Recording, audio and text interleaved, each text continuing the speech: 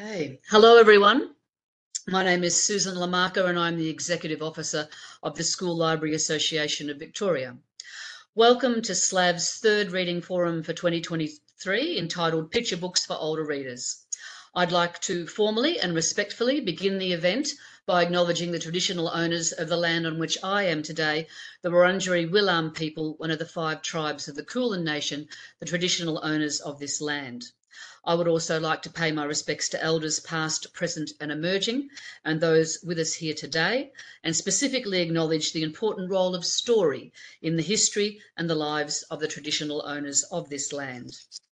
We have a very full and exciting program of speakers for this event and are looking forward to hearing about the work of some truly wonderful creators.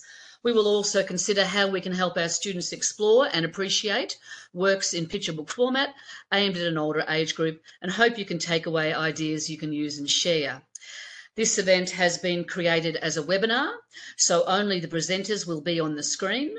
Attendees cannot turn on their camera or microphones, unfortunately, but we do hope you write any questions in the chat box and we will address them when we can. Please also feel free to communicate in the chat in any way you like. There has been a, I can see someone's already posted the Padlet in the chat for us. That's wonderful.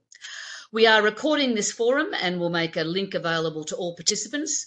We will also be creating an audio version for SLAV's podcast channel.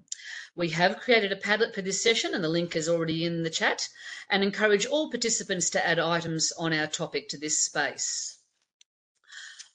Okay. Our first speakers for this afternoon will share with us the new National Centre of Australian Children's Literature database on picture books for older readers. Our speakers are Dr. Belle Alderman, AM, Emeritus Professor of Children's Literature and Director of the National Centre for Australian Children's Literature, and Ruth Nitschke and Rowan Simpkin, both experienced educators with a specialist knowledge of children's literature who work as dedicated volunteers at NCACL. Welcome, Ruth, Rowan and Belle. Thank you. Thank you. Welcome all the participants. Right, so you right for me? Yes, please, off you go. Also, hello from the centre. I hope you've all heard of us. We've certainly heard of a lot of you, and have possibly used some of our other databases. There's the Cultural Diversity Database and the Aboriginal Torres Strait Islander Database, or my particular favourite, the Verse Novel Resource, which is not really a database, but it's full of similar information. And all these can be found on our website. But today, we want to talk about our exciting new database. And it's Reading Pictures, Drawing Words, Picture Books for Older Readers. Now, this database was launched on the 1st of July or the 30th of June, depending on who tells you, after 15 months of intensive development. An extensive online search was conducted to see that if there were any similar databases anywhere. We've been caught this way before, and we didn't want to reinvent the wheel.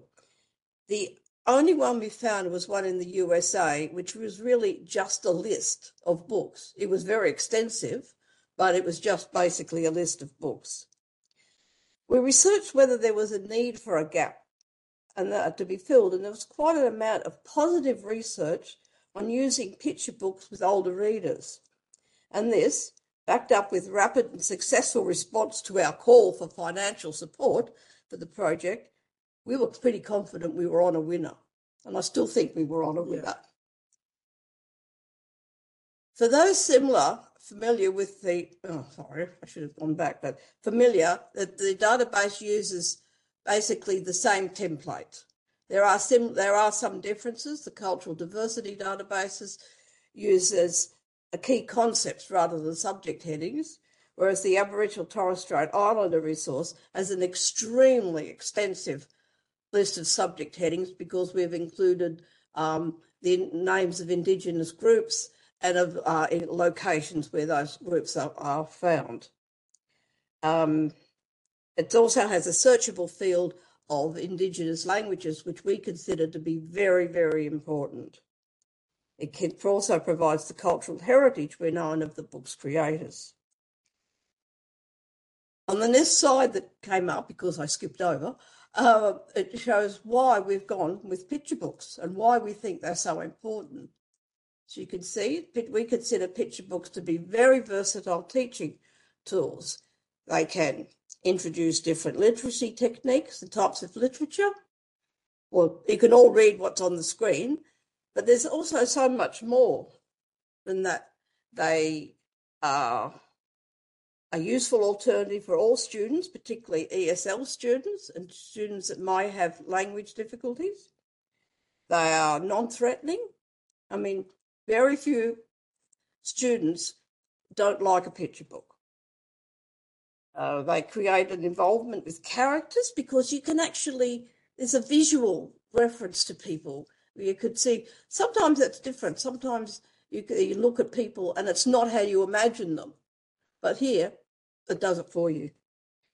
There's so much more, so much that they can be done used with. Got to take my hand off the mouse. There are also questions that you may have about the database, and here I've tried to answer some of them. Currently, we have 240 titles, and we're growing.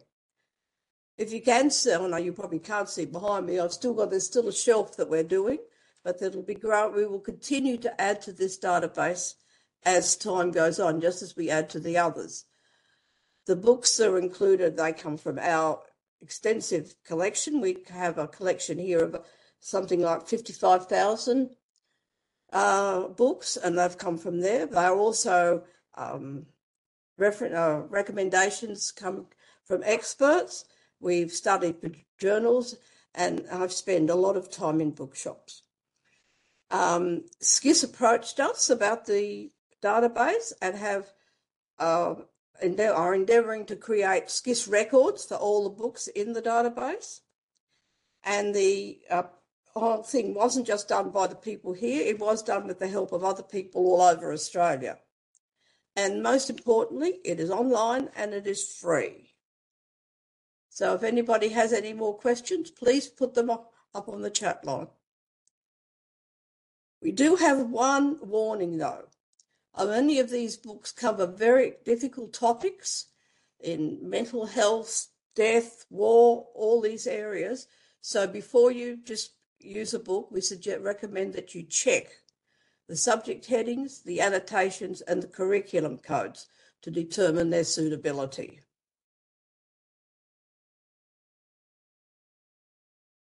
This is the entry in the database for Jeannie Baker's latest lovely book, Desert Jungle. You can see we have the jacket cover, the title of the bibliographic details. We suggest an audience level, and we have the Australian curriculum codes. The database has an comprehensive list of subject headings, and the ones there are the ones given for this book, which you look at, if you can see them, cover quite a range of things. It covers not only the actual plot of the book or subject matter of the book, but the other areas that can be useful, like the art techniques, that can be used in visual literacy, that it can be used in if you want to talk about the environment and areas like that. If you want the subject headings, you will need to go into the advanced filter options to display those, which we will go on to later. Each title also has an annotation, which provides information about the subject matter, the artistic and literary styles, and other relevant information.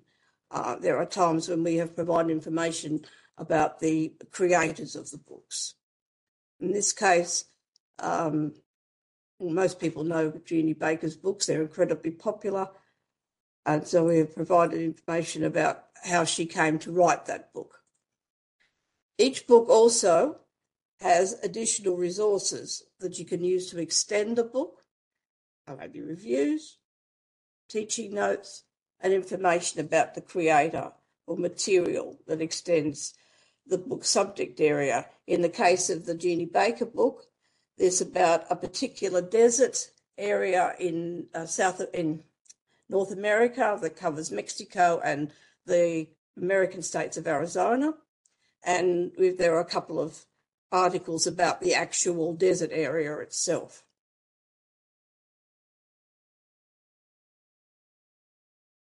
To use the database, now there are two ways basically of using it.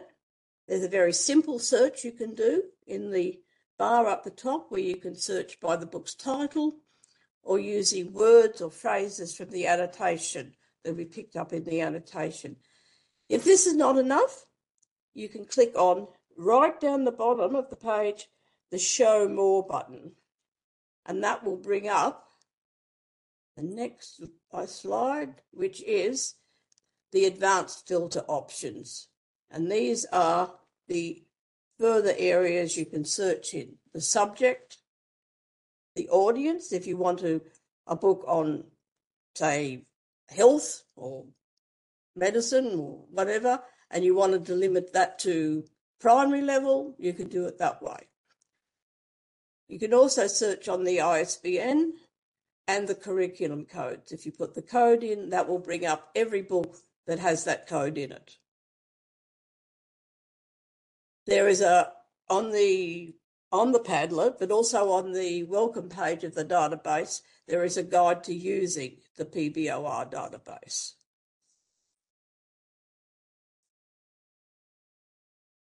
We've been very happy with the response that the database has. There are some very positive reviews. Fortunately for us, they keep coming. These are just a few of them, comments.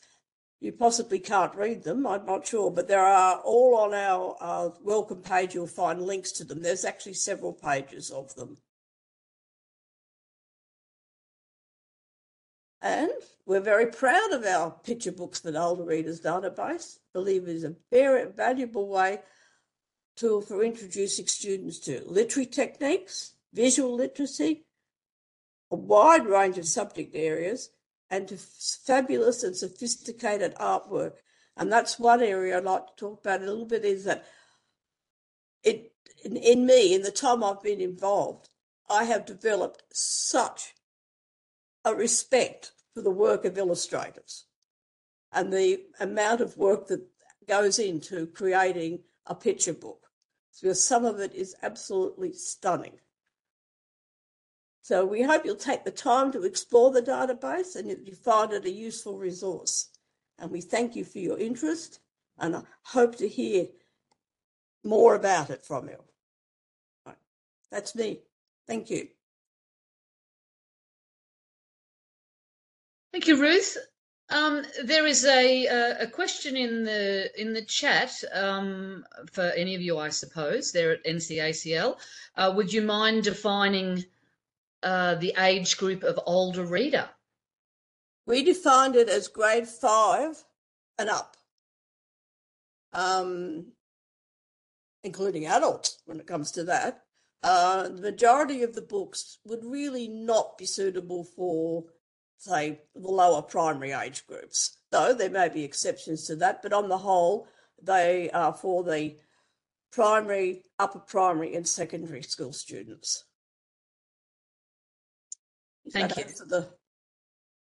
Thank you very much. Yes, I think that answers their question. There is a lot of love in the chat. I hope you can take the time to have a look at the positive comments that people are making in the chat about how amazing the database looks and how everyone can't wait to explore the database. And it's wonderful to have had you here this afternoon to introduce us to it. And if we can please thank you for all of your hard work, because you've obviously made an extraordinary amount of effort to get this going. We're all very impressed with all of your databases, and it's wonderful to see another great one added to the list at the centre. So thank you very much for your presentation this afternoon. I can't see any more questions, so we might keep going. But if you do have a question for the team at the centre, please do pop it. Oh, so someone's just popped up. Hold on. Are you looking for recommendations towards the list?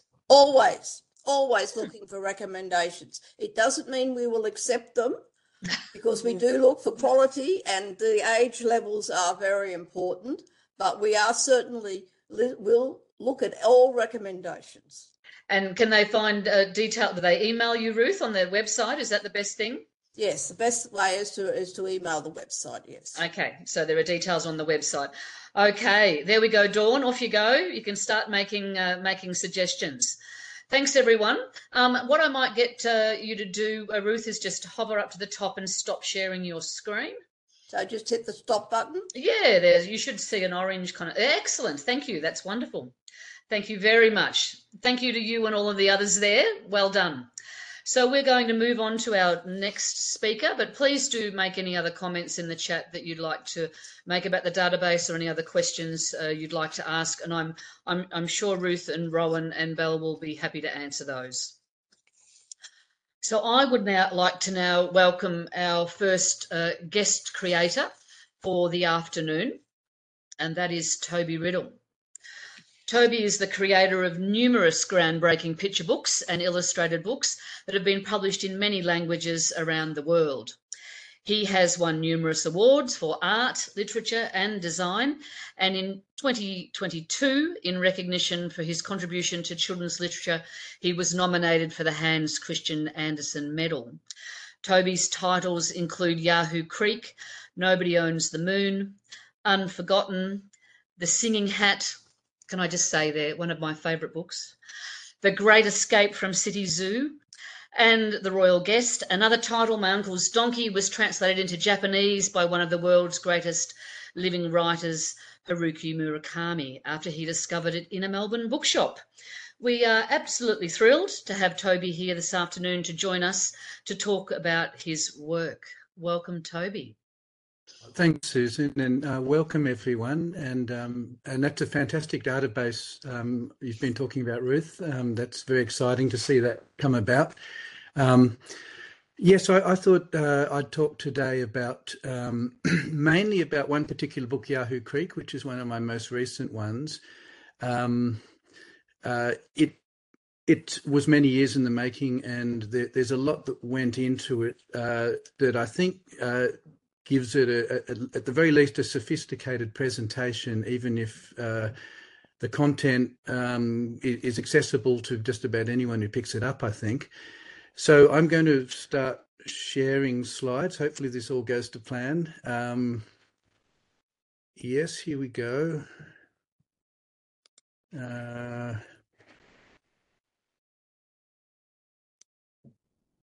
So hopefully you can see my first slide.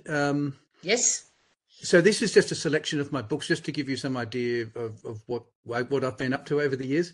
And to be honest, I think some of my books are very simple, but I always believe that they should have layers that can be read by different readers depending on age or whatever other comprehension levels, so that someone of any age can get something from the book, especially when a parent has to read to a child. It's a valuable thing if the parent's getting something as well, maybe different to the child, and then they can talk about their experiences of reading that book.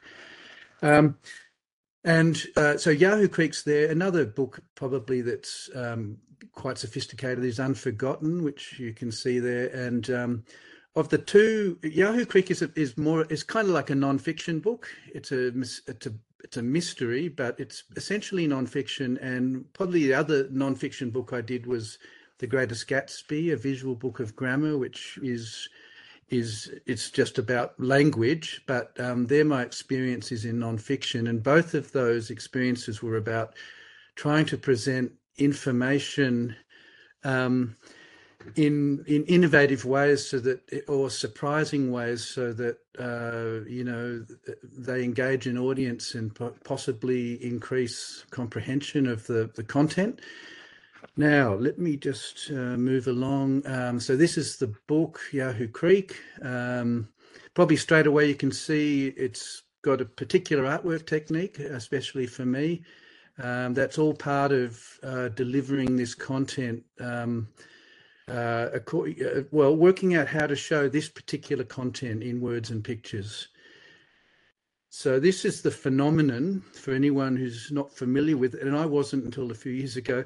Basically, I kept coming across stories about this phenomenon, and then I started looking in Trove, which is another fantastic resource for, on offer, and I found an enormous number of articles from colonial times, particularly colonial times, about this people encountering a large, hairy hominid, mostly in the Great Dividing Range. As outlandish as that seems, it seemed to be a persistent phenomenon, and I thought, well, that's interesting. And maybe it would be interesting to show this phenomenon in a picture book. These are reports showing that up until the release of the book, there were still incidents happening. So, I just thought I didn't know much about this. I hadn't seen any books, especially for children, that sort of looked at it as like, tried to sort of anatomize the phenomenon, if you like, rather than just make up a story. And so this is what I tried to do. And these are sketches of witnesses more recently, not colonial era, obviously, just showing that this the people were this is their experience. I don't know how to explain their experience, but this is what people kept seeing. So presenting the phenomenon in a picture book format raises all kinds of questions, but I do say the picture book format because, to me, first and foremost, that's what a picture book is. It's a format, and although it tends to gravitate towards being a book for children, it doesn't hurt to think about it just as a format and think, what are the possibilities of this format? And depending on how you handle those possibilities, it doesn't also have to become a book that's not for children at all. Like, it can be a book for everyone.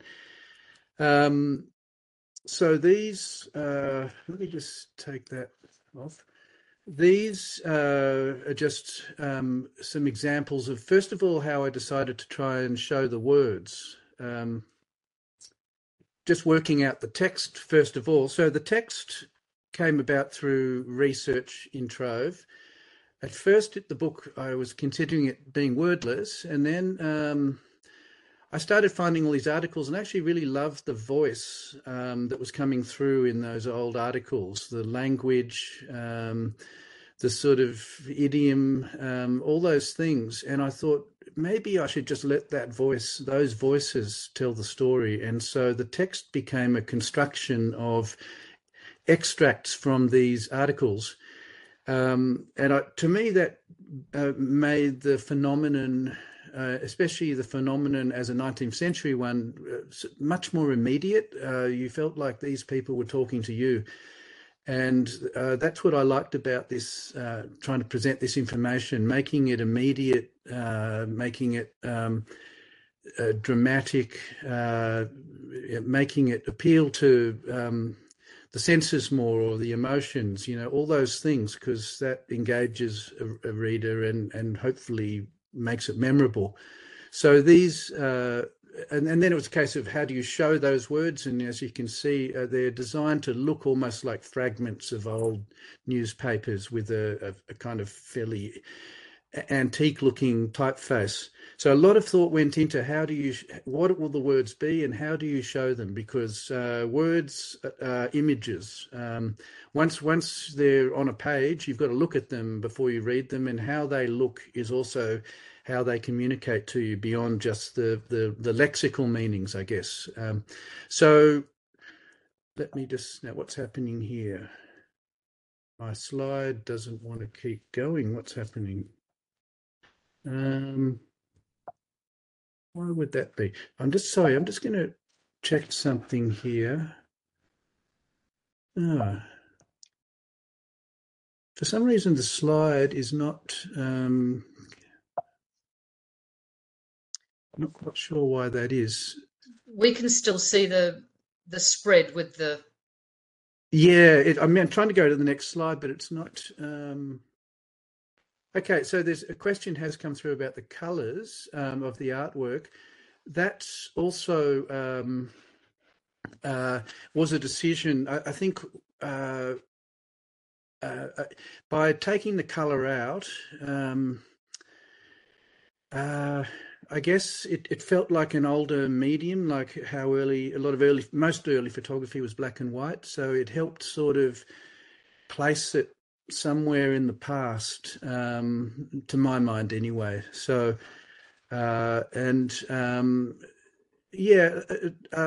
colour, you always have an option whether to use colour or monochrome or black and white. And sometimes colour is just too much information. So I quite like the focus one gets when you limit your palette. But let me just see what's happening here. I'm just going to, sorry. I'm going to try and share again. I don't have any idea why that would stop working. I'm coming back to this. Wonderful. No, that's interesting. It just won't budge. Well, that's a shame because I've got all these pictures to show you. Someone has suggested in the chat, Toby, did you see the suggestion in the chat about using your keyboard rather than the mouse? I have been using my keyboard. That's the thing. Okay. Okay. Well, there's just a suggestion from someone. Yeah, let me just see.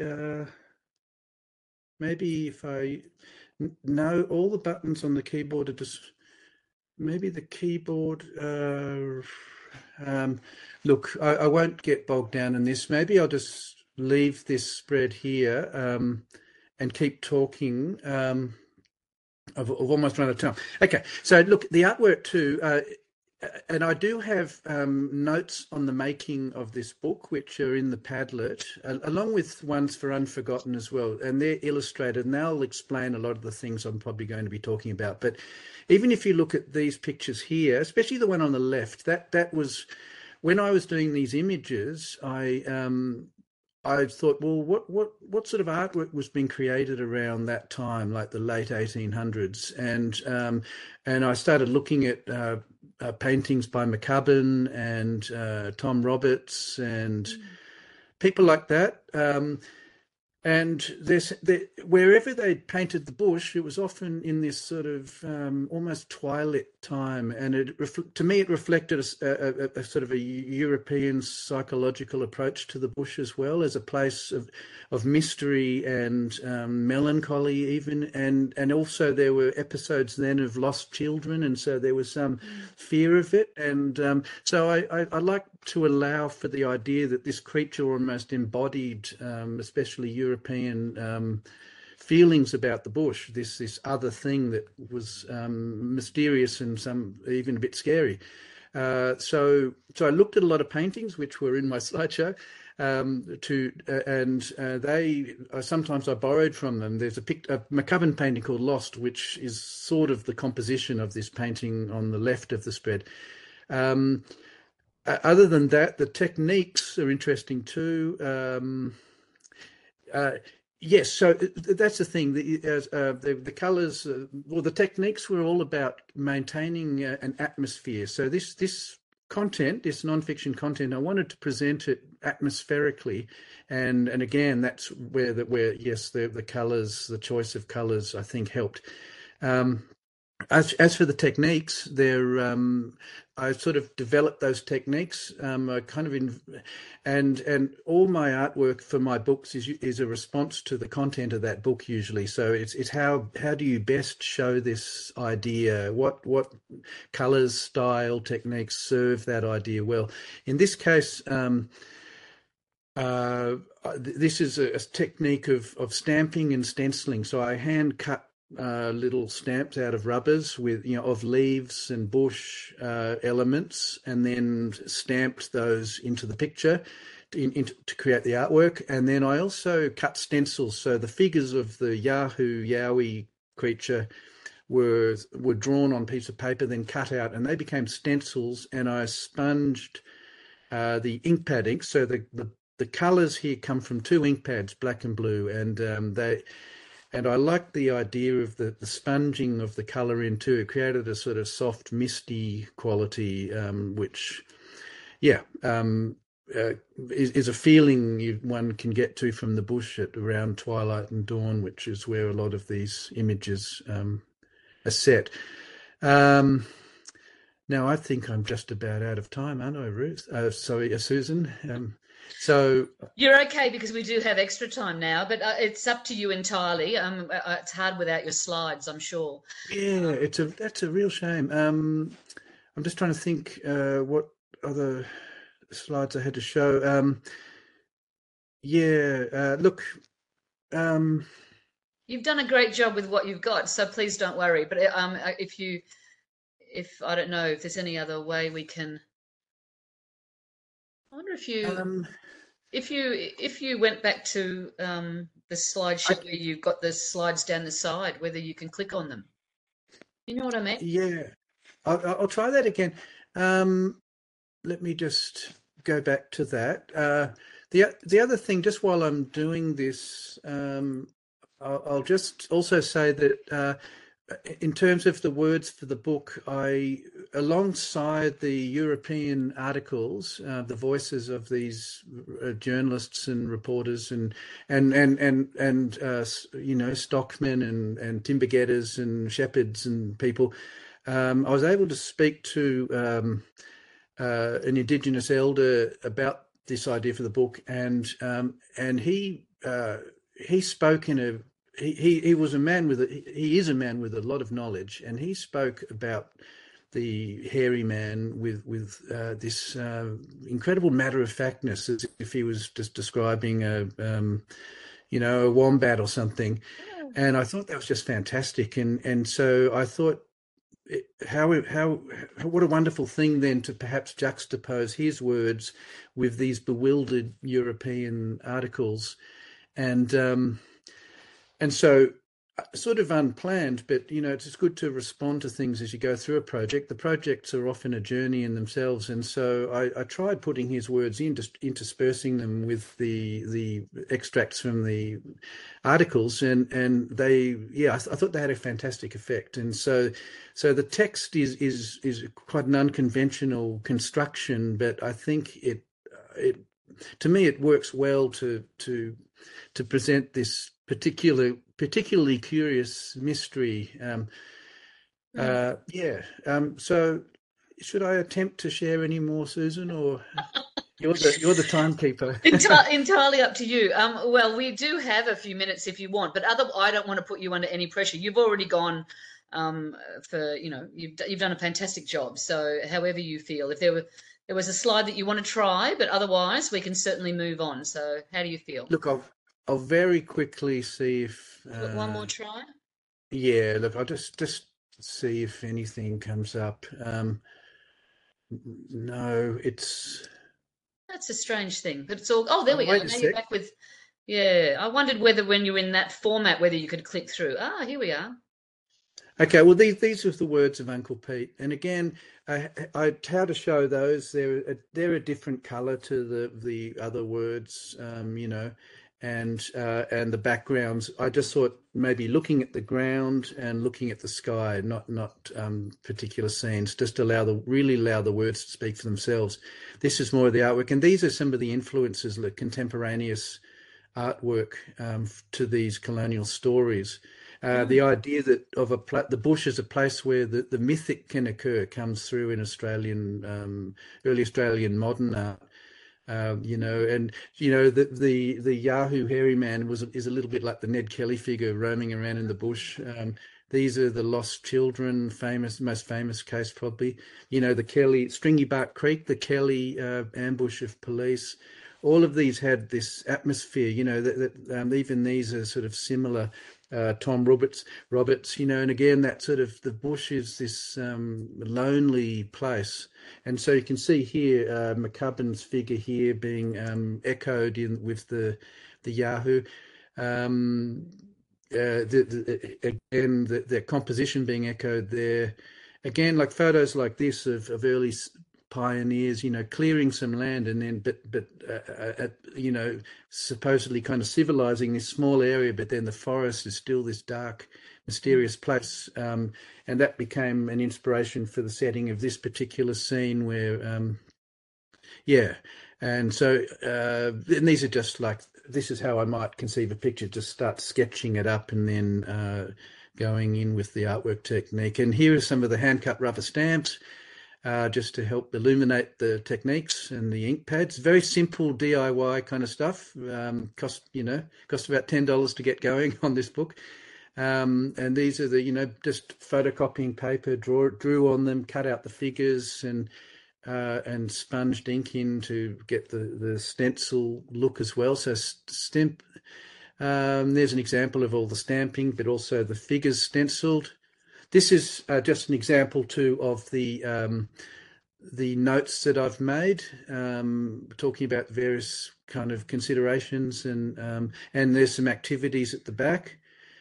And I think to finish, this was a lovely piece of feedback from, I think she's a librarian. Yeah. I don't know if she's a colleague or not, but she's in Queensland. She's in Queensland. Yes, a wonderful woman. Anyway, yes. Yes. So this is the kind of feedback that you love to get, where you feel like, okay, this is, this has had an impact. So, So, and that's the last slide. So anyway, I made it there in the end. Yes. Thank you, Tohby. That was fantastic. I'm so glad we got to see those slides, because that was very illuminating to see the different artworks and the process as well. So thank you very much for your patience and your generosity in taking us through that. That was wonderful. Thank you. Thank you, Susan. I'm sure everyone agrees. And if there are any questions for Tohby, I didn't see any, but if there are any, please do place them in the chat. And I'm sure you will enjoy looking at the links that are also there on the Padlet to those explanatory pieces. So thank you, everyone. We'll move on, and our next speaker is going to share her views and ideas on working with young people and picture books in a secondary setting. Ngaire Brown is currently head of library at St Columba's in Essendon. Welcome to you, Ngaire. Lovely to see you. Thank you. Hi, everyone. Some of you might know me from my previous school at Tohby Catholic College, so I've moved to St Columba's this year. I'm a big fan of picture books, and sometimes I find it easier to recommend a picture book to a secondary student than what I do a young adult or a middle grades read. So when I was a child, I remember making my own picture books and handing them out to people to read and coming up with characters and drawing them. So my love of picture books hasn't stopped. I'm currently working in a single-sex school, and when I say to the students, would you like a picture book instead, they kind of look at you. Oh, also, I'm not going to go through my slides up on the Padlet. I'm just going to talk. So when I do mention, would you like a picture book, some of the comments that I get are, why picture books? They're for babies. Do you think I'm 5 years old? Don't you know that I'm in year 9? The girls, I find, give you a bit more of an attitude when you say, would you like to look at picture books? Whereas the boys in my previous co-ed school would sort of give you just a weird look. Also, the photo on the front of my presentation is our picture book area, and so that's an area that I inherited. It does come with a fake fireplace that I frequently do go and stand in front of, forgetting that it's not actually turned on, that it doesn't have any warmth coming out of it, but it does create a kind of cozy little area for you to have your picture books. And the girls do gravitate to that area, and they do sit and read picture books, they grab them off the shelf. Next to that, we also have a tranquility corner as well. So they can sort of sit and have a relaxed lunchtime or recess. My current school has about 1,000 students, and I'm quite surprised at how much traffic we do get through the library on a daily basis. When you recommend a picture book to them, they sort of think, they say those questions, what do you think I buy? But my response is, you don't know what you're going to find in a picture book. So picture books in the classroom and in the library can assist with different subjects that sometimes you don't think that they can assist with.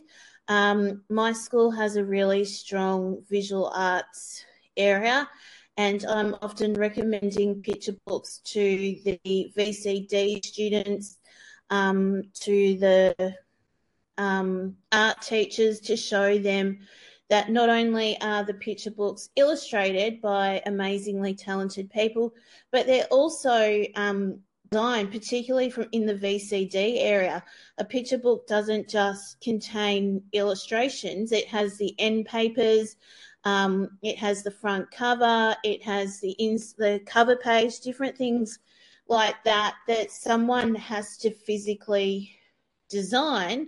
And so students sometimes forget that, if they're interested in design as a career, that book design is actually a path that they can go down. So there's a number of creators that have other jobs or who work in other creative industries who don't just have picture books up that they've illustrated. Pete Cromer, Mark Martin have Maxwell Williams lines with, that they're working on drink bottles, mugs, plates, all sorts of things, posters, tea towels. And I think sometimes people forget that they are, they do more than just create picture books. So particularly in the senior years, it's something that they can look at. Food technology, there's a lot of books coming out with food at the moment. One of my favourite ones is Felice Arena's new book about pasta. That has been given to not only the art area to have a look at, but also the Italian teachers, because the words in Italian, and there's a picture of what the pasta looks like. So that's been a really useful one. Textiles. A favourite that the girls have liked to look at is The Tiny Tailors by Kat McLeod.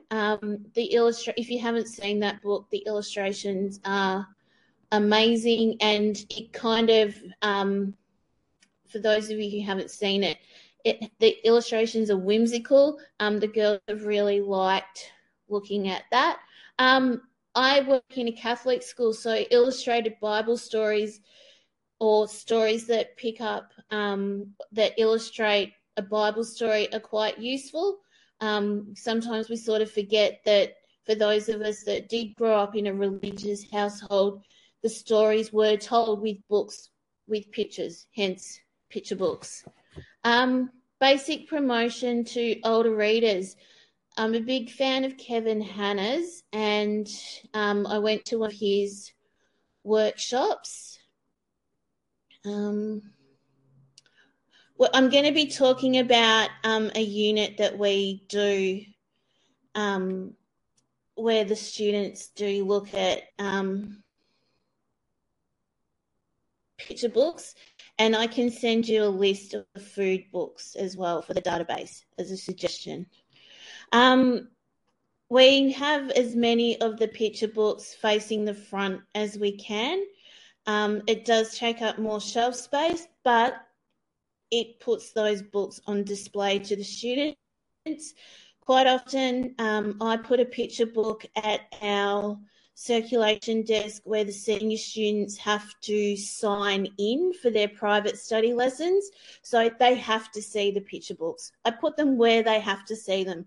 Sometimes I put them out on the tables for the girls to have a look at in the senior study area. So they're getting exposed to the books. Otherwise, quite often the senior students won't come down to the picture book area because there's junior students in our school library, and I guess it's the same in a number of them. There's this real senior-junior divide, and at our school, the senior students sort of stay down the non-fiction end, and the junior students stay down where the fiction is. So to overcome that, I put picture books aimed at older readers down into the senior area. I think telling students why you like the picture books is a big help as well. Sometimes they kind of forget that we do have our own opinion on things. Teenagers sometimes think that we live at school or that we live in this bubble and that we don't necessarily like things. That's been particularly evident lately when I've been talking to students about a particular series on Amazon at the moment. They sort of feel that maybe I might be interested in watching it because they're borrowing so many copies of that particular book. Tell the students why you like them. Purchase the picture books that are aimed at older readers. Ruth said that she classes older readers as grade 5 and up. I sort of go from year 7 and up because I'm a secondary school, so I don't have any junior students. If you're unsure of which picture books to get, have a look at the database, which Ruth talked about. I've spent some time looking at it, and we are very lucky to have such an amazing resource that we can go to. And as a teacher librarian, I can, a student might come to me and say, this is something that I want to have a look at or I'm interested in. If there's not a picture book, now I can go to the database. Previously, I didn't have that to access. Picture books versus graphic novels. Graphic novels are good, particularly ones that have been made into TV shows on streaming services. Some picture books are being reprinted into a different format that is being classed as a picture book or a graphic novel. An example is The Arrival by Sean Tan. I am still in love with my hard copy version of that and will never hold the paperback copy in the same regard. But it has been handy having it in a different format, particularly while our Year 8 girls are studying the unit, which I will talk about. My last school was a really highly populated EAL school, English as an additional language. And we would have students that would arrive from other countries having absolutely no knowledge of Melbourne whatsoever, absolutely no knowledge of Australia, no knowledge of how we use our language and how a word that we use can have a completely different meaning to what it would anywhere else on the planet. So the EAL students absolutely love looking at the picture books and getting an understanding of their new surroundings. And some that I can recommend are Hello Melbourne by Megan McKean. The illustrations match the text perfectly. They're easy for these students who don't have the same language skills to understand, and to understand the basic landmarks in our city, know the difference between what a train and a tram is. Another one is When You Go to Melbourne by Marie Coote. Sometimes they live in the outer suburbs and they don't know that the inner city exists. So that's another book that is really helpful. A new addition that I did use last year are the Bluey books. Bluey has become universally loved, and I'm a big fan of those books in teaching the EAL students basic concepts, like the one about camping was popular.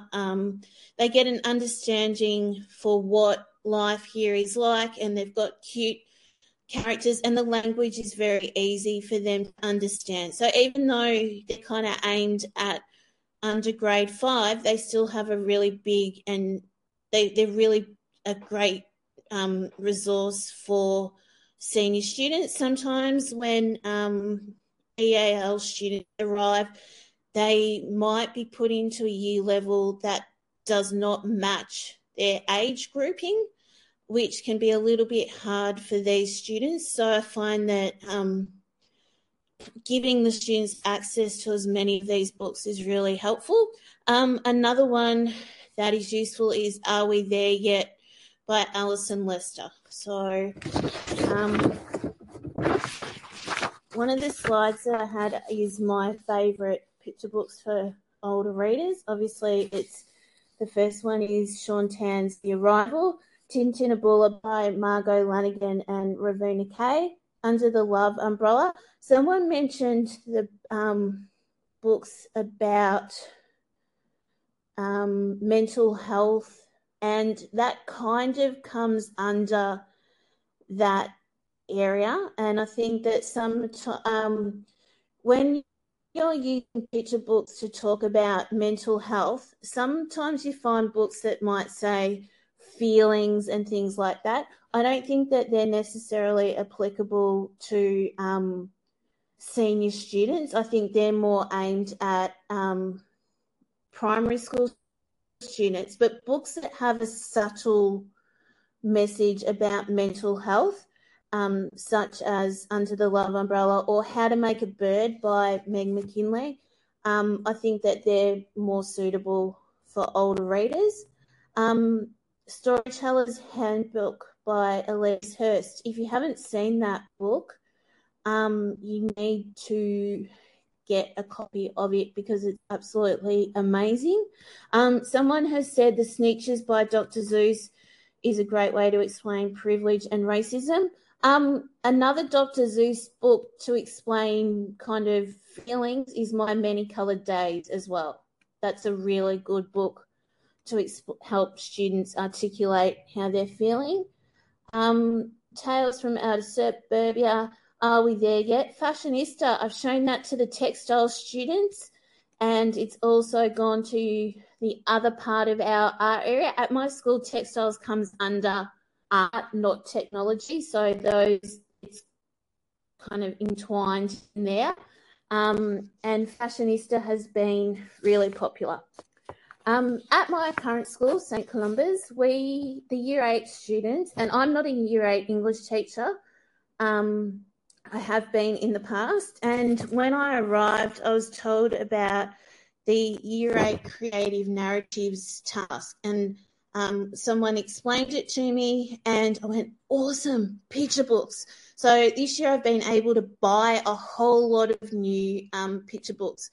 Basically, what the students have to do is analyse a picture book, and then they have to create their own. So at the moment, they're in the process of analysing books. The general theme has been hope, but some of the teachers have gone down the road of refugees. Another class are doing bravery. Another class are doing just a sort of general picture book analysis, not looking at a theme. I've been shown examples of what the students do produce, and they put a lot of effort into story. So part of the task is they have to analyse the picture book, then they have to come up with an idea. Yes, I can. The list of books is in the presentation in the Padlet, but I can also send you a list. with their books, they're storyboarding them at the moment, and then they write their own story. Then they have to illustrate their story. What we have come up with is that each class will have a prize given to them for the best written book, and an overall prize will be given for the student that illustrates their book the best. We're sort of using the CBCA book criteria for Book of the Year, and the students have also been using that as part of their criteria, or they will use it for their criteria for illustrating their book. So it means that the students are looking at the picture books, they're analysing them. They're not just looking at books that they used to read when they were children. The Island by Ngaire and the other books that he has written have been really useful for this task as well. The Elise Hurst book has also been useful for students that are visual learners and have struggled to storyboard their task and come up with ideas on what to write. So the teacher has shown them the images from the Storyteller's Handbook and given them prompts that way. Another teacher has also used images from The Arrival as prompts for students to start writing with. So I've put my email address on the presentation, and if you've got any questions, feel free to email me. Thank you. Thank you, Ngaire. That's great. It's wonderful to have you talking about practice and what you're doing with your students. We really appreciate that, and very generous of you to put your presentation on the Padlet for everybody. And that means everyone can follow up later. And there's been some great suggestions in the chat as we've been going along of other picture books. And I think we're also asking that if people would like to add those to the Padlet too, that would be fantastic. So we're doing very well here and had some fantastic presentations. We have 2 more yet to go, and it is my pleasure now to introduce our second guest creator for the afternoon, and that is Zeno Swarter.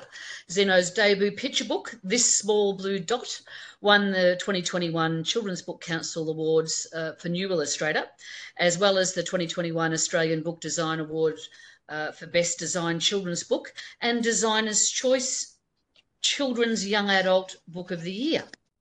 Zeno's second book, My Strange Shrinking Parents, has been shortlisted for the 2023 CBCA Picture Book of the Year and the 2023 ABDA Best Designed Children's Picture Book.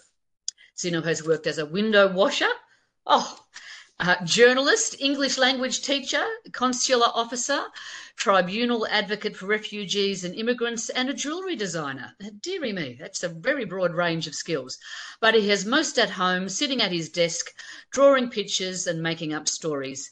And our world is all the richer for his efforts at that desk. We are so pleased he can join us this afternoon. Welcome, Zeno. Hi, everyone. Thank you so much for having me. I hope the volume is okay. You can hear me okay? Yeah, that's great. Yep. It sounds okay. good.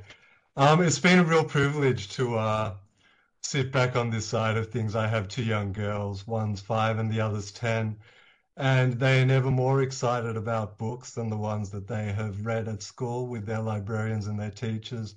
So it's a real delight to see the level of thought and consideration that goes into the books that are presented to them. Now, I'm a bit in awe of Tohby Riddle. He's one of my children's book heroes, and my catalogue is much thinner than his. So I hope that I have enough to fill the next 15 minutes with. These are the only 2 books that I've made. And the book that falls more cleanly into the older reader category is my most recent book, My Strange Shrinking Parents. The inspiration behind that book was my own childhood. The book is told as a fairy tale, but it's grounded in some of my own personal experiences. I grew up in a very small country town in Victoria called Bendigo. I had a Chinese mother and an English father. And having a migrant parent in those days when I was growing up in the 80s wasn't particularly common. And throughout my childhood, I had the same burning desire that every child has, which is to be just like all the other kids around me. And being saddled with a ridiculous name like Zeno certainly didn't help matters. And so my book is largely about that experience, but broadened out so that I hope that it can speak to other children about ideas of belonging and how our ideas of belonging change as we get older. But I also wanted to touch on ideas of love and family and perhaps provide different examples of those things that are a little bit more than just sunshine and hugs. And so what I might do is, it's only a very short book. I might read through it and then I'll go through and talk about some of the visual literacy aspects that I like speaking with students about. But to start with, I'm just going to see if we can share this okay. All right, now I'm hoping that's coming through for everyone. Yes, it is, but we have it with the slides down the side. You can leave it like that if you like. Yeah, I might just, it'll help me navigate things a little bit more. Actually, I will try full screen. Okay. That's full screen now. Thank you. Okay, great.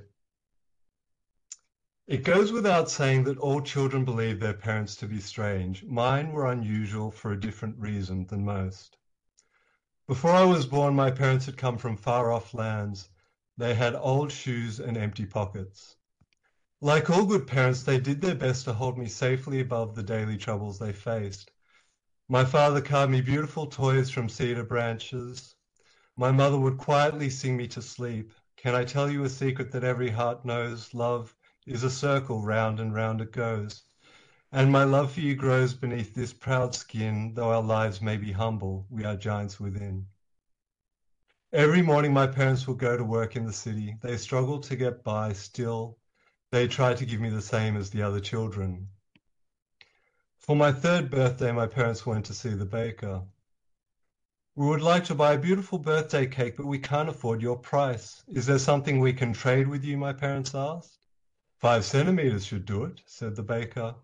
5 centimeters of what? They asked. Your height, of course, replied the baker.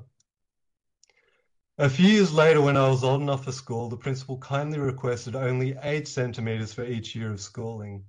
Then there was the uniform, shoes, and books. As the years passed, I grew taller. My parents shrank further and further. Of course, there were good things about having short parents. Running races were much more fun. Sometimes I even let them win. We all comfortably fit in our small bed and could share the same clothes. Most importantly, there was more room for dancing in the kitchen. My parents continued to shrink. Even though their work became harder, they kept on going. This is the shape of our lives now, they told each other. But as I grew older, the children began calling me names. Their words made my chest ache. I didn't want us to be different. I was as sure as a boy could be that this was all my parents' fault. I pleaded with them to stop shrinking, to be just like all the other parents. I could feel my mother's chin tremble as she told me, those children think we're different, but we're not. Our hearts are just as big. Our love is just as good. My parents continued to give. Their world became smaller. I couldn't stop it from happening. I began my first job as soon as I finished my studies. I was a young man who was beginning to grow into himself. By the time I started a family of my own, my parents were as tall as a teacup. Now there was no need for them to give any more. I had learned from their example to wear my differences with my back straight and my head high. Their belief in me had grown into my courage. I built a new house for them that didn't creak or groan. Over time, I filled that house with furniture carved from cedar branches. On peaceful afternoons, when the wind settled and the trees stood still, they would venture outside. And as they watched the sun set beyond our small garden, I would quietly sing, "Can I tell you a secret that every heart knows? Love is a circle, round and round it goes. And my love for you grows beneath this proud skin. Though our lives may be humble, we are giants within." Okay. Thank you so much for your patience. I was really impressed by Tohby's presentation and the thought and consideration that he had put into his art. And so I just wanted to talk about that very briefly, if I may. With the older students that I present the book to, I love talking about visual literacy and some of the components that are used with picture books and narrative storytelling. So what I might do, I'll just stop that there. And the way I generally introduce this is I talk about the differences between longer novel and longer fiction stories, and how when I read a book, I often think of it as the author gently knocking on my heart every now and then, asking if he can come in yet. And my rule is to generally give a book about 20 pages. And I understand that this is quite brutal, but if I'm not completely absorbed in the author's voice or the world that they've presented, I'll sometimes not let the author in and put the book down. And visual storytelling has a huge advantage because it's kind of, rather than knocking on the door of your heart, the storyteller's kind of already in your living room showing you pictures and trying to get you absorbed in the world as quickly as you can. And I understand that with students who are more hesitant to read, that sometimes this is useful for them.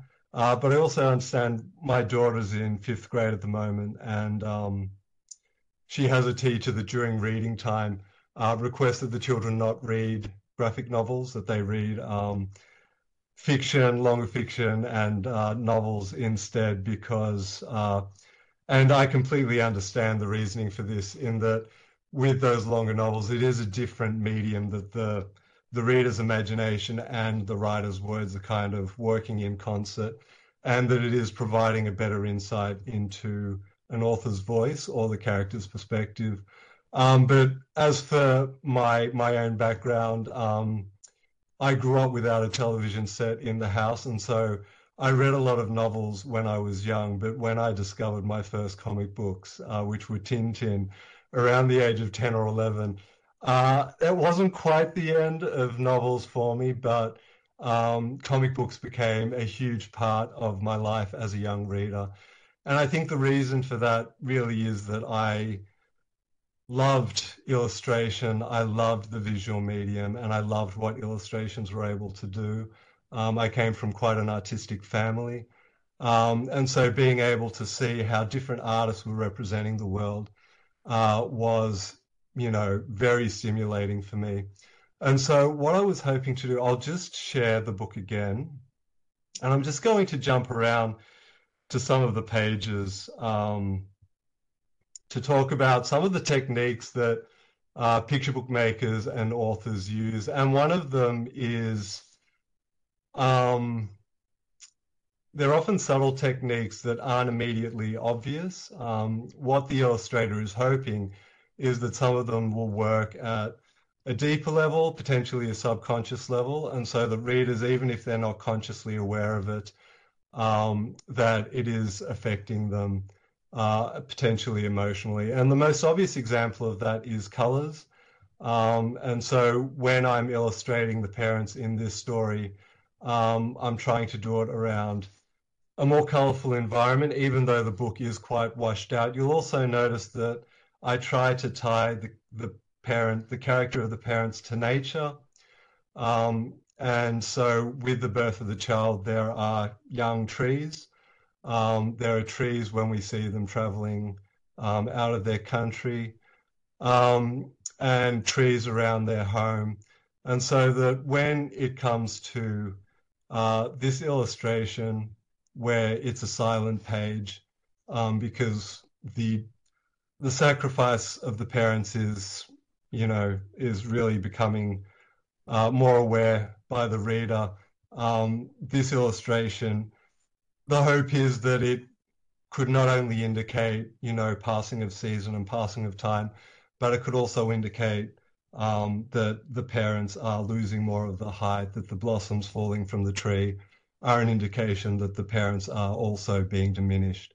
And also the use of the colours with the parents at the beginning of the book mean that when there is an emotional change, that when we strip out that colour and the natural environment and put them in a bleaker setting, that it will have more of a punch, more of an impact, or that's the hope anyway.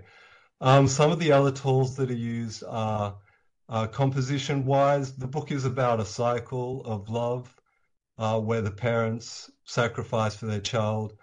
And then when the child grows up and has a child of their own, the hope is that they sacrifice for their child in turn.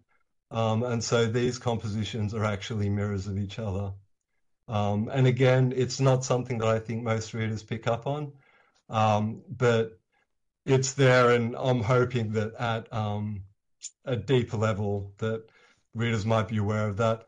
And just in terms of visual storytelling, this is an illustration that initially wasn't part of the book and made its way a lot later in. And the reason I've drawn the parents in this landscape is I'm hoping the book is from the son's perspective. The son was born in this foreign land. He doesn't know where the parents have come from. And his only window into that is really the painting on the teapot that they have brought with them. And so when he imagines the landscape of China or the country that his parents have come from, he really uses that teapot illustration to express this kind of mystical imagined land. Okay, so they are some of the techniques. I hope that was useful. I don't want to take up too much of your time, and I'm not sure if anyone has any questions at all, but I would be more than happy to answer. And I guess, sorry, you go ahead, Susan. No, I was just going to say thank you. Sorry, what were you going to say? If there are any questions at all, more than happy to answer them in the chat. I just thought I would close by mentioning that I'm really happy that people are talking about children's books for older readers. It wasn't something that I was conscious of when I made this book. And I understand that's quite a rarity for publishers, but to just talk briefly about that side of things, when I made this book, I had my first meeting with the publisher. It was just a typed story. And I sat down with them and I was very keen to talk about how to make the book as broadly appealing as possible, because I understood that we were kind of already starting on the back foot a little bit because it was a story about an immigrant family, and I wasn't sure if it would be appealing to a lot of readers across Australia. And the feedback that the publisher gave me was that let's not think about audience for the time being, and let's not think about targeting it to a specific group. Let's just think about making the best book that we can possibly make. And so that's what I did. And then at the very end of that process, which took about 2 years, I sat down with them again and I said, you know, do you want to talk about changing the language or, you know, talking about specific demographics and tweaking it for a particular audience? And they said, no, let's just put it out there, and sales and marketing can work that all out later. And I don't think that that's the way books are commonly made. I've had the chance to meet a lot of other children's book illustrators, and those discussions about audiences and broadening up the appeal of a book are often discussions that are critical to the formation of a book at a very early stage, because they understand that the categorizations not only help with the sale of the book, but it also helps with parents, librarians, and other readers to understand what may be for them and what may not be for them. But in my own experience, the most interesting books, much like Tohby's book, Yahoo Creek, they're kind of the books that bridge those divides a little bit and sit in a bit of a middle space. And I understand that a lot of times those books go unnoticed.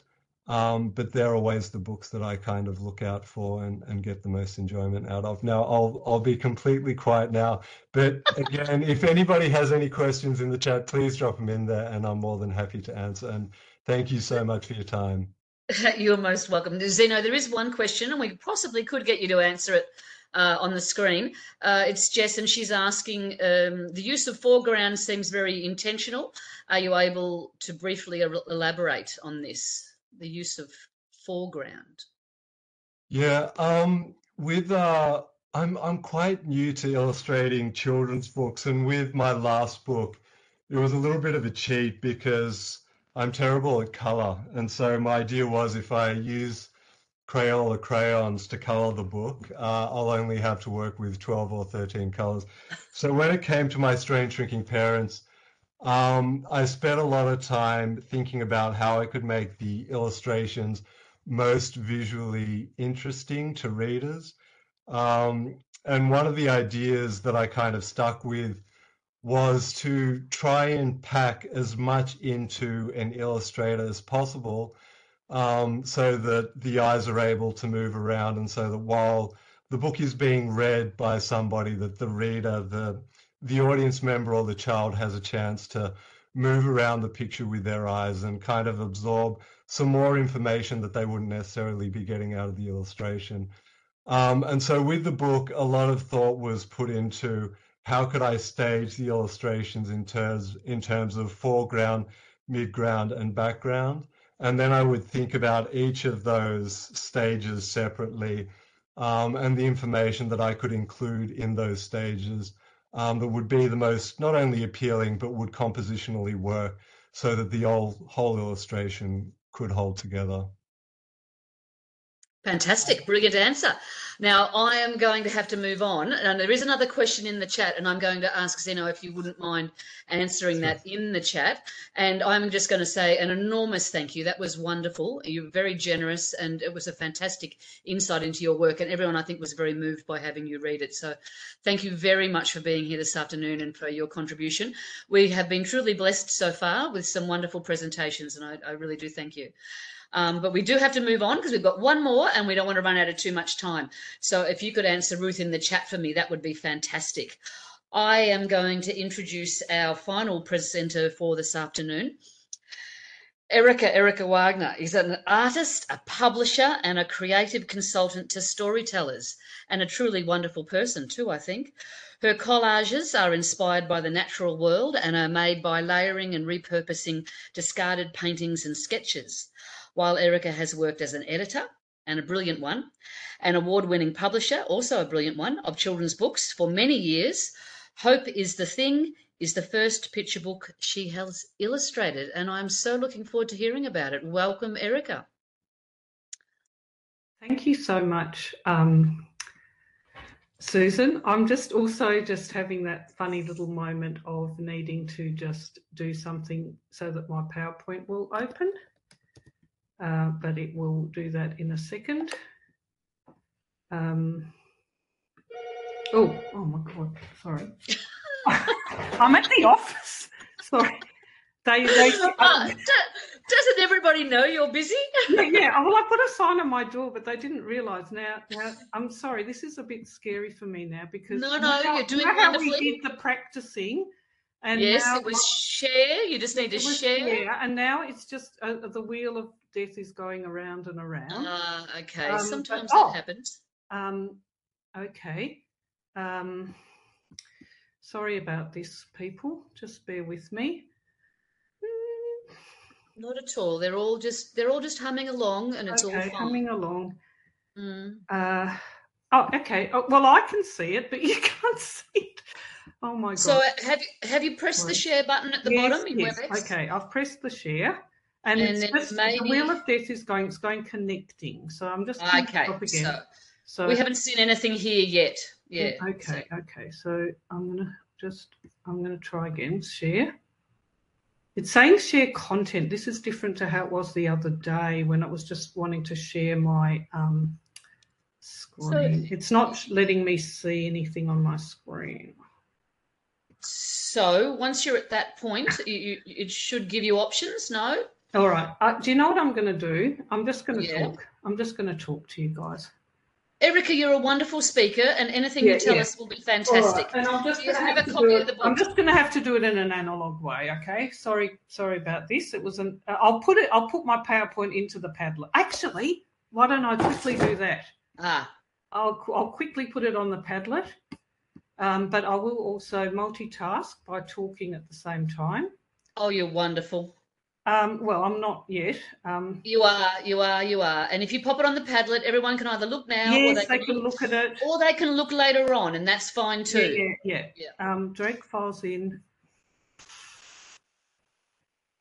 Sorry, guys.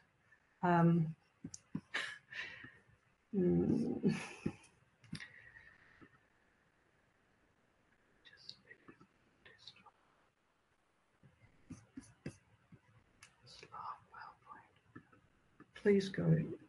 Yes. Okay. Please, God. Publish.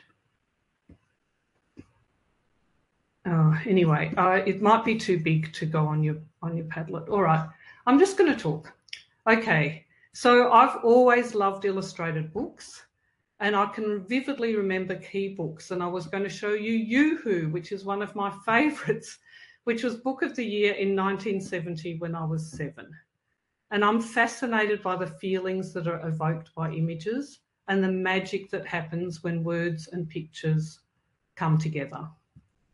And some of you might know that I've also been an editor and a publisher for a long time, working with many brilliant authors and illustrators like Tohby Riddle, Lee Hobbs, Trace Bella, Anne Spud-Villas, Chris McKimmey, Armin Grieder, Jane Tanner, Greg Rogers, to name just a few. And so observing what happens from the first spark of an idea to figuring out how that idea might be developed and realised within the parameters of a picture book has been a source of enduring inspiration. While I never thought I'd ever illustrate a picture book, I've found that the mysterious nature of the creative process has fed both my art life and my publishing and consulting life. Watching little ideas, given the right conditions to flourish, brings me joy. I can just see the PowerPoint is up on the Padlet now, so you can look at it, hopefully. And I'm a believer in slow bookmaking. A little idea is like a match flame. You need to cup it in your hand, and aggressive breezes, i.e. unhelpful feedback too early, can snuff them out. Even before hope is the thing, I hope you can open that PowerPoint now and can see my artworks in there. It does flow in relation to this talk. Even before hope is the thing, birds had found their way into my paintings and collages after meaningful close encounters, many while travelling in remote parts of Australia.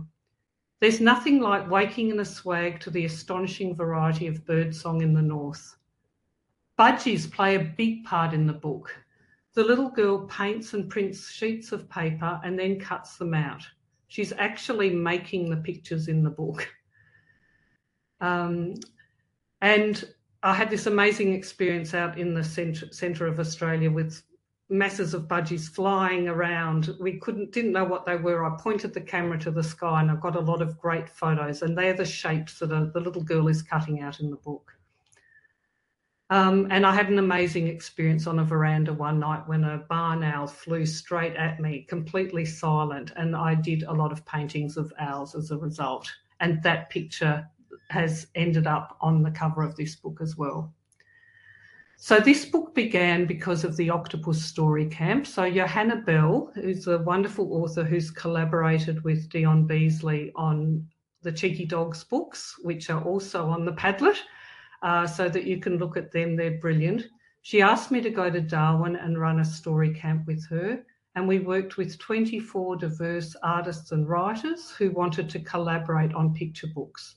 And it was over 6 months, and we did a lot of generative exercises in the 4 workshops, and then there was a lot of private mentoring in between, and amazing books resulted. You'll see that in the PowerPoint, which I hope you're looking at. And Octopus could have been called, we called it Octopus because we had tentacles and we were trying to connect people with our tentacles. And it could have been called the What If Project. What if you try that in the third person? What if we write the story in Creole first? What if you use collage poetry alongside collaged images? And it was this process of asking what if that meant that we would collaborate with each other. At the end of it, we thought we want to make a book together, even though I'd always said I would never illustrate a picture book. So Yo, actually, one of the exercises we did in Octopus was to play with famous poems that we loved. One of ours was Hope is the Thing with Feathers, the Emily Dickinson poem. And this generative exercise, and which you could do with students as well, is just to write hope is, hope is, hope is, put your timer on for 10 minutes. And for Yo, what hope kept on coming up for her was birds. And so that's how this book evolved. And so we asked ourselves, if hope is the thing with feathers, what does that look like in Australia right now? And the collage approach for me really made sense to use with this story. Hopefully you're following along. I was going to read the story. I don't think there's enough time for me to do that now because of my problems. But you can hopefully see there's end papers, and it basically goes, the little girl is making, she's making, and then it's her imagination. And in some ways, this book was a lockdown COVID book because we're all stuck at home. I couldn't go anywhere. The little girl is also my granddaughter. It's very meaningful to me, this book. And it kind of goes like this. Hope is a kookaburra singing the sun. Hope is the emu learning to run. And so on. Hope is the wedge-tail soaring high. Hope is a grass owl nesting nearby. And it goes on through until the very end, flicking through speedily. I would have read this to you. You can read it, hopefully. And it finishes up with this idea that the birds that she's made all these pictures. And I was happy about that because I thought, well, nobody can criticise me then if my birds aren't perfect because the little girl has made them. Hope is the thing with feathers and wings. And one of the things is that the little girl kind of becomes the birds. And that was meaningful for me because in my other artwork, I did a lot of work with bird women where I used my old life drawings. I traced them onto the back of paintings that I didn't like anymore. And then you get these beautiful colours and textures, and the minute you put the bird mask on, they're sort of transformed into this symbolic kind of thing. On the Padlet as well are really excellent teacher's notes that Robin Sheehan Bright has done, which show how the book could be used in all different kinds of ways. My daughter is a grade 5-6 teacher, and she's used it with her kids, and she actually told me what she did with them. They first looked at Hope is the Thing, the Emily Dickinson poem, and then she got them to riff on that and then also to choose their own feeling or emotion or experience and do the same thing. So some of them did joy is or greed is, which I think is interesting as well. And she also said it's obviously good for younger kids as well because it's got the rhyming pattern and so on. And I guess finally I wanted to say the sort of questions that Yo and I asked each other while we were making this book were things like, how do we cultivate hope in times of grief, which is a lot of it is climate grief, that we're experiencing habitat loss. The book also, at the end of 2019, we'd had this incredibly rich, wonderful octopus experience, came back to Melbourne, the dreadful fires, all the birds. What can birds teach us? What can we learn from birds about adapting and surviving? And all the birds in the book, if you study what they actually do, it's astonishing, like the curlew migrating so far and so on. And then what gives us hope? What Yo and I said to each other, being in nature gives us hope. Nature's power, this sense of renewal. What can birds and nature teach us? And I always think that nature can, I'm going for nature, go nature. Nature can right itself. That's what I hope. And also it's art making gives us hope, and that's what the little girl is doing. And you can transform she transforms into a bird. This sense of layering, which is the collage, like I paint the backgrounds, but I cut out all the bits. All the collage elements are things that I've made. I try not to use anything that I haven't made myself, apart from little snippets of books and maps and things sometimes to put in there. So there you go. That's my book, our book. Thank you, Erica. That was wonderful. I'm so sorry you had that issue there, but I have seen in the chat that people have managed to open the PowerPoint. Obviously, it must be quite large, so they need to download it first. That's and I'll put it up on the Padlet. No, it seems to be there, and they have been able to download it. So anyway, we'll work on that. Okay. If suitable, would it be possible to add your PowerPoint to the resources for your book in the database? That's a question from the centre. Yeah, well, absolutely. That would be fantastic. If you can get it, or let me know, just contact me and I'll do something to it to make it more palatable. Wonderful. Thank you for sharing, Erica. I mean, it sounds like an absolutely beautiful book. I'm going to have to run out and buy all of these books that I don't have. So it's wonderful to hear you talk about it. And I like the way you talk about the idea of nature being our hope, because I certainly do agree with you.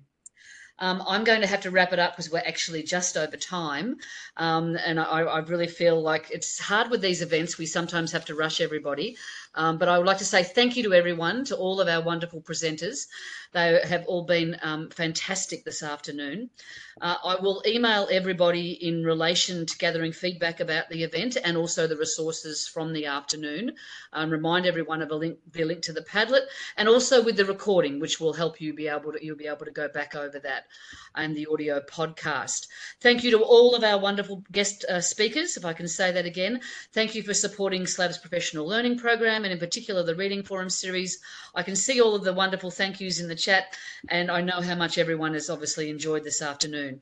I do hope to see you all again, either online or in person. Our Term 4 Reading Forum, if I can just say that, a little bit of advertising, October 26th, online again, and we're looking at book clubs, all different kinds of book clubs that you can run in your school library. So hopefully you might be able to join us for that. We'll also be joined by some wonderful creators as well. So I'd like to, again, thank everyone for their fantastic presentations. Thank everyone for their patience. And I can see clapping hands and hearts and all kinds of things wandering around the screen. And so all I can say is happy reading to all of you. Look after yourselves and take care. And I hope to see you all again soon. Thanks, everyone. You were all brilliant. Wonderful.